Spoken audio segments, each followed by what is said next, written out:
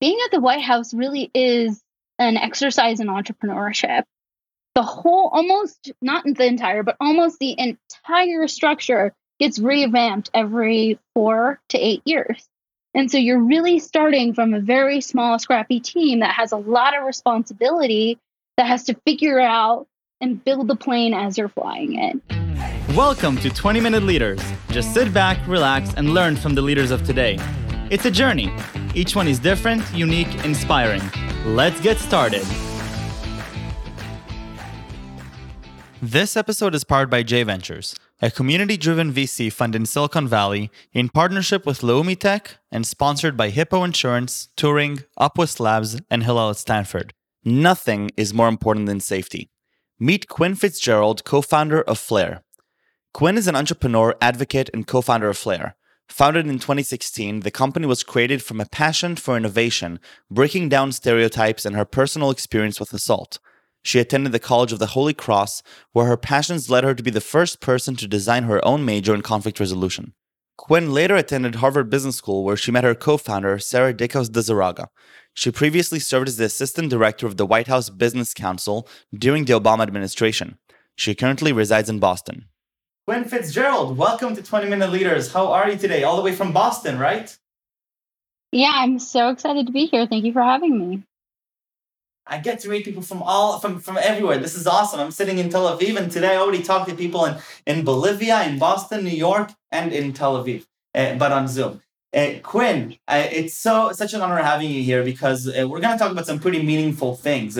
We'll end up talking about safety and what you're doing with Flare, but the journey of getting there is just as important, if not more important, with Harvard Business School in between and being on the White House Business Council in between. Take me back and what is it like, being in the White House Business Council? What does that even entail? And why do you go there? So, a lot of people go to the White House because they believe in making a difference, in not just making a difference for themselves, but making a difference for other people. And that was definitely the case during the Obama administration. It was a really cool environment to be in, surrounded by, frankly, a lot of young people because we're workhorses. And so, as you can imagine, a job at the White House is very demanding. So, a lot of other young people who are just fully invested. Every job that I've ever had in my life has not just been a job. It's really been a part of my identity and the way that I see the world and trying to progress and make the world a better place for a lot of people. So I was on the White House Business Council, which is basically like a proverbial front door to the White House, making connections between the private sector and the administration. It's a team of only 4 people, and our purview is the entire private sector. So as you can imagine, it's a lot of really interesting topics that you get to learn about and participate in. And near the end of my time there, what we started to learn was that you go to the White House because you want to create change, and you get there and you have jurisdiction and say over a lot of how the government participates, but not everything is entirely up to you. There's a lot of laws that make it so that you have to get things approved or make your purview constrained. And so what we realized is to have the biggest impact that we could, we needed to work with people that had their own purview, the private sector. And so a lot of the markings of success for any of the policies that the president was doing was to get the private sector involved in those policies, have them make pledges, have them also do it in tandem so that we could have the most impact that we could. So a lot of what we did was setting up public-private partnerships and getting people to understand why the president was making the policies that he was making, but then also understanding what the private sector needs were and bringing that back to the government. Can you give me a tangible example of a policy or a topic that starts from the government and now, because what I'm hearing is this is as if like the United States is one big organization, and now you have the CEO makes a decision, and now you have to actually go and get champions across the real workforce to buy into that and then support it in front of others who might not necessarily even support it. So what are some of the things that you were working on that made use of this now partnership between the public and the private sector? I mean, frankly, the list is endless. So I'm going to give you two different examples because it shows the diversity that exists in the kind of work that the private sector and the government is doing together. So one is, you remember the Ebola crisis? Oh, yeah. So when the Ebola crisis happened, we did a lot of work with companies that have like medical skills that could have an impact on the Ebola crisis. Another example is there's a lot of policies around working families and women in the workplace. And the government can set up laws that relate to government employees. And they can try to, with the help of Congress, change laws that affect people, like, for example, minimum wage and pay time off. But at the same time, those things take some time. So at the same time, you can get the private sector to pledge to give a certain amount of paid time off for new moms and new dads, right? And to help kind of make people realize that it's not just new moms who need time off, it's also new dads, and that should be equitable because both parents, and to be frank, it could be two moms and two dads, have that responsibility.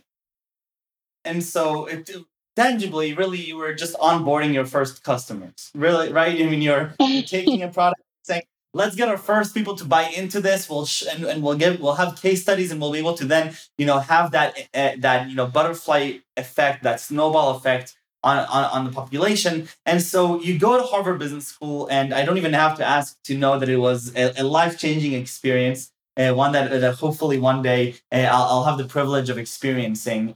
But really, what I'm curious to transition to is this idea of safety. You converge on a company called Flare that you co-founded, and you're dealing with the notion of safety in pretty unique way. So tell me a little bit about what led you to start Flare and what is Flare. Yeah, I definitely want to get into that. But before I do, something that you said really sparked something that I believe in. And that transition from the government to a startup is something that you wouldn't think is a normal transition, but I actually see a lot of people doing it. A lot of my colleagues from the White House now are going to start their own thing. And I think that it's fundamentally because I believe that being an entrepreneur is not a job. It's an approach to how you tackle life and problems. And I never, when I was working in the government, thought that I was an entrepreneur. I thought like, oh, that's so cool, but that could never be me. And then I went to business school, which felt like a huge transition in its own. And I got there, and making that jump to entrepreneur felt even bigger. And so I didn't call myself an entrepreneur until I found something that really spoke to me here, right in my heart, and that I couldn't let go of. And that passion that I had for solving this problem, because it relates to my own personal experience, is what drove me to start my own thing for an idea that I could never put down. Literally, I was in the desert in Namibia thinking about it. And I was like, that's a sign. And it was finding that thing that I then started acting on and then started calling myself an entrepreneur. And I remember I had this epiphany like a couple months in, and I was like, wait a second. This isn't a job. Like, I have been an entrepreneur. I was a little kid who started my own lemonade stand so that I could make money by myself. My dad describes this one story of like, obviously, I love food. So, like, one story of this time where I like constructed this like tower that I could climb up to in the kitchen to get the food that I wanted from the top cabinet. And he came in and he was like, "Oh my God, you could have fallen." And I realized that being at the White House really is an exercise in entrepreneurship. The whole, almost not the entire, but almost the entire structure gets revamped every 4 to 8 years. And so you're really starting from a very small, scrappy team that has a lot of responsibility, that has to figure out and build the plane as you're flying it. And so it made me realize that a lot of the skills that I needed for entrepreneurship and for starting Flare were the same things that I had practiced. And it wasn't just, okay, this is my job and I'm going to create this thing now. It was more of a mindset of seeing a problem, recognizing that it's a problem, saying, hey, that can be done better, but not stopping at that idea, saying, hey, I could do that better. I could make that better. Or you can make that better. How do we do that? How do we come together and actually solve this? That's what I think entrepreneurship is. And so I fundamentally believe that entrepreneurship is not a profession, it's a way of life, and that anybody can do it, whether or not you're in a big company, a small company, a nonprofit, you have your own boutique, for example. All of that is this approach that you take. So that's my rant that I went off of that you inspired in I your love it. transition from the government to Flair. I love it, and I just love it. That is the essence of entrepreneurship. It's not, it's not a job. It's not a title. It's a mindset. It's a feeling inside that, we and being a change maker and tackling every single problem with the entrepreneurial mindset. It's not just tackling your startup's problem in one mindset and then the rest of life in a different way. It's constantly everything that we get thrown at us, we think in the entrepreneurial way. And I think that that's at the end what makes entrepreneurship so exciting, because it's just problem solving. Really, that's what it comes down to. Yeah. Quinn, I have And to talk about exhausting. safety. And exhausting. Yeah. Quinn, safety, Flair, and we have to start, if you're comfortable, of course, with a personal experience, because that it makes sense that a company like Flair would be triggered from something like that. Yeah. So Flair was born out of my own personal experience with assault and my co founder's experience. But what we soon realized was that safety is much bigger than sexual assault. It doesn't have a gender, it doesn't have an age, it affects literally everybody.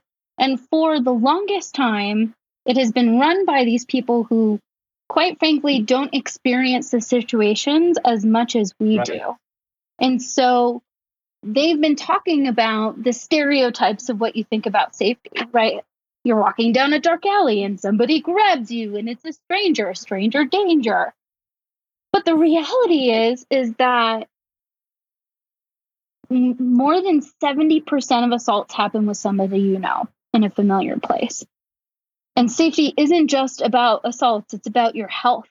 It's about getting access to people when you need help. It's about not feeling alone when you're alone, knowing that you have a community and a safety net and a network of people who care about you, who will call you, who will come to your location, or who will call the authorities and emergency response on your behalf. And so my co founder and I developed a technology platform. It's made up of a mobile app and first safety jewelry. So they look like this for everybody who's watching via video. For those who aren't, you can go to GetFlare, GetFlare.com. Yep, promo. And it's a really discreet bracelet. It actually looks like jewelry, not like technology, It's but jewelry. yeah, but there's a little, you can barely see it. There's a little technology module right in here with a button underneath in between your wrist and the jewelry. Wow. And there's a button there where you can activate a bunch of different features, because safety is deeply personal. You know, Michael, if you and I were in the same situation, we would have different reactions and different things that we would want to have happen at different times. So our focus is on providing people with options so that they can decide Right. what's right for them in the moment. So you can alert your friends, send them your location via text message, ask them to check in on you. If you're at a bar with your friend, which hopefully we will all be in a few months from now, you can send them a signal so that they know to come and interrupt a conversation if you're not feeling comfortable and you feel trapped, not sure how to get out of it. You can also get a phone call, an incoming phone call, and there's a voice on the other end. There's actually 10 different options, actually more than 10 options that you can choose to. It's a recording, and it sounds like your roommate saying, hey, I really need to come home, or your coworker saying, where are you? You're missing this meeting. It gives you an excuse that you need in case you don't want to involve anybody else and have to explain why you felt like you needed an out. Or you can send a message to emergency response with your active location, all from the press of a button and nobody has to know that you pushed it. It's 2021. We have almost autonomous vehicles. We're going to Mars. We are, growing meat in a lab. How is this not a thing? Like, it makes perfect sense to me. It makes obvious sense that it's the basis of, if we're talking about Maslow's pyramid of needs, safety, feeling safe and secure is like one of the top things that we need just after food and the air, perhaps. Why are not as many people working on this? Why is it 2021 and only now I finally meet a startup that is working on these smart wearable devices that can provide us with this sense of safety? Yeah.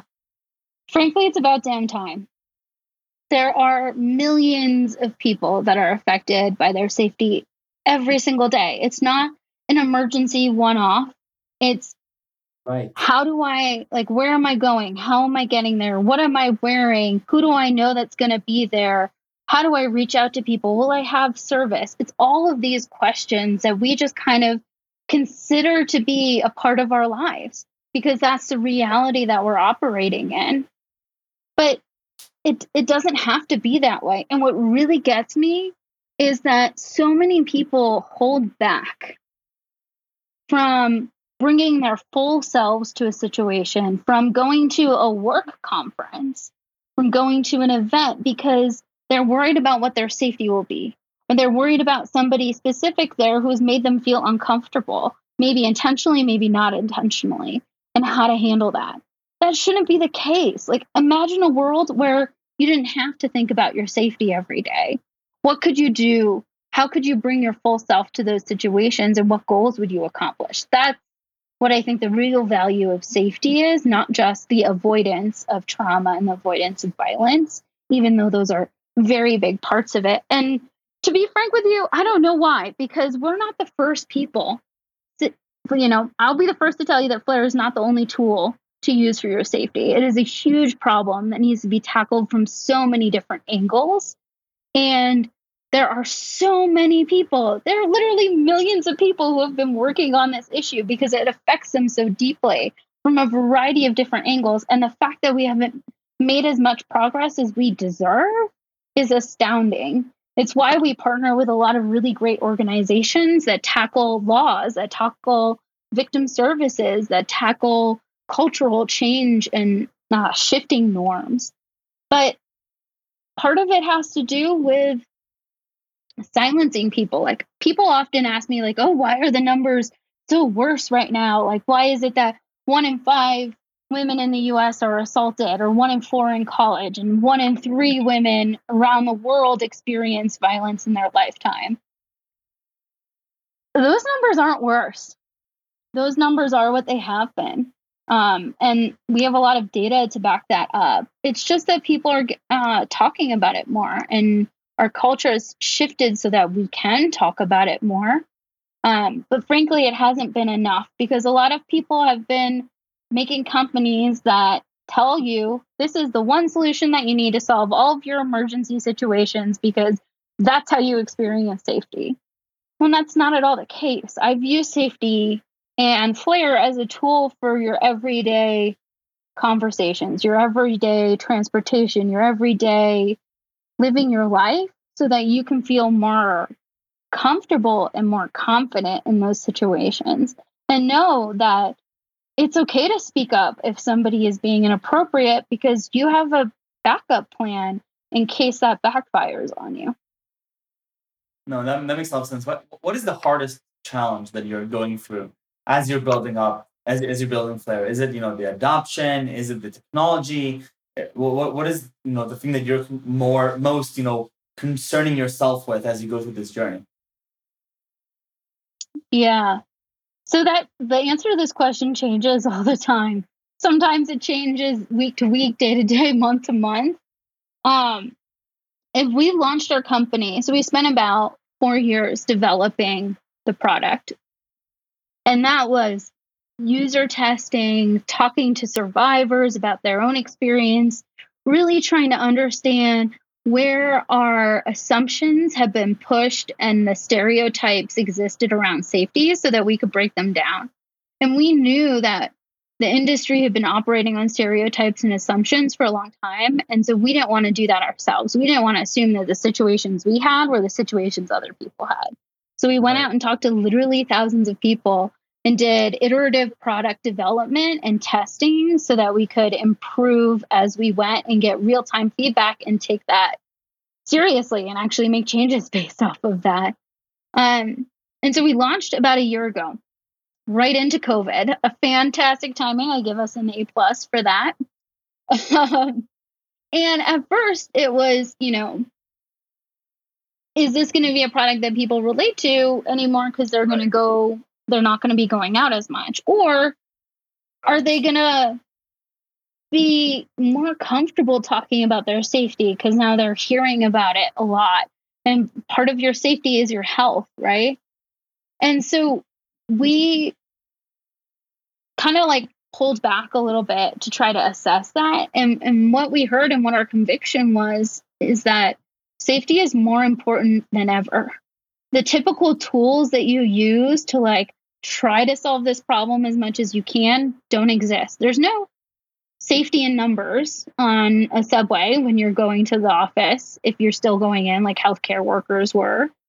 Or there's no safety on dates by going to a familiar place or like having a backup of a friend who could come to your location. I've definitely selected date locations that I knew were around the corner from my friend's place if I needed it.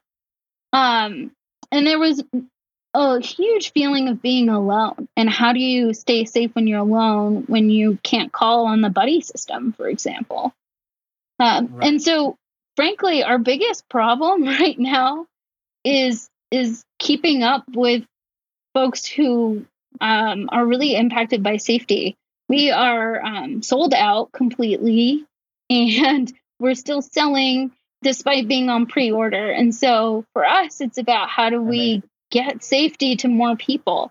Like, we've made this tool that we know can be helpful and helpful for a wide range of situations, whether or not you're in an iffy, weird gray area with somebody and you get a feeling in the pit of your stomach and the hair on the back of your neck sticks up and you're not really sure what's happening, but you really shouldn't stick around to find out.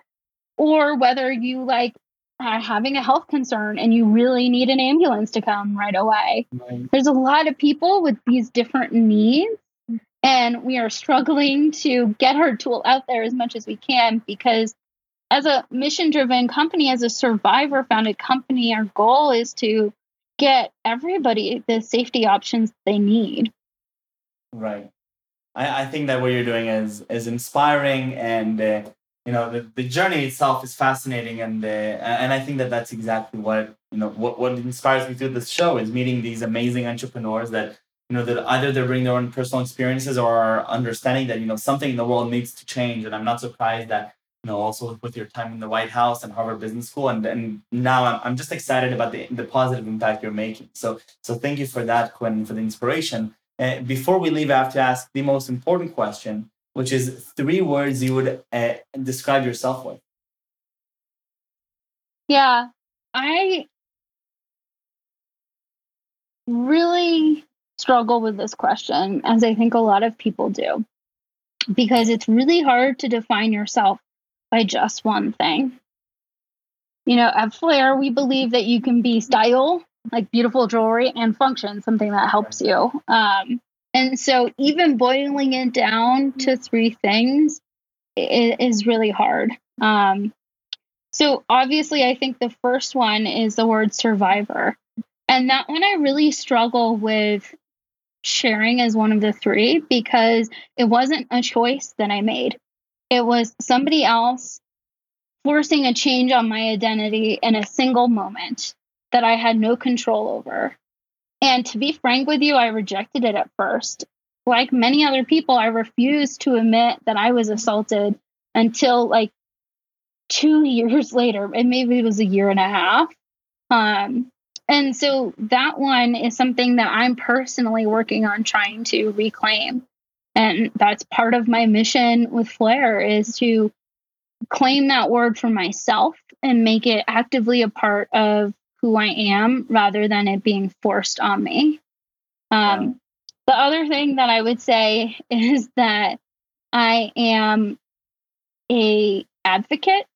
And what I mean by that is I believe that your job can be something that you care about and that can make a positive impact on the world. And frankly, I recognize the privilege that I have in being able to say that, because there's a lot of people who don't have that same privilege that I do. And my last word is that it's privileged. I think that I'm very fortunate to have a lot of people who are willing to trust me with their own stories of safety. And they feel like that can be used to create good with. And I try to remind myself of that every day. Gwen, thank you very, very much for your time, for your openness, and and most importantly for the work that you're doing. I gained a lot of inspiration, and I can't wait to share this with the world. And just thank you very much, and stay safe and stay healthy. Thank you. It was so fun to talk to you. Thank you. Bye bye.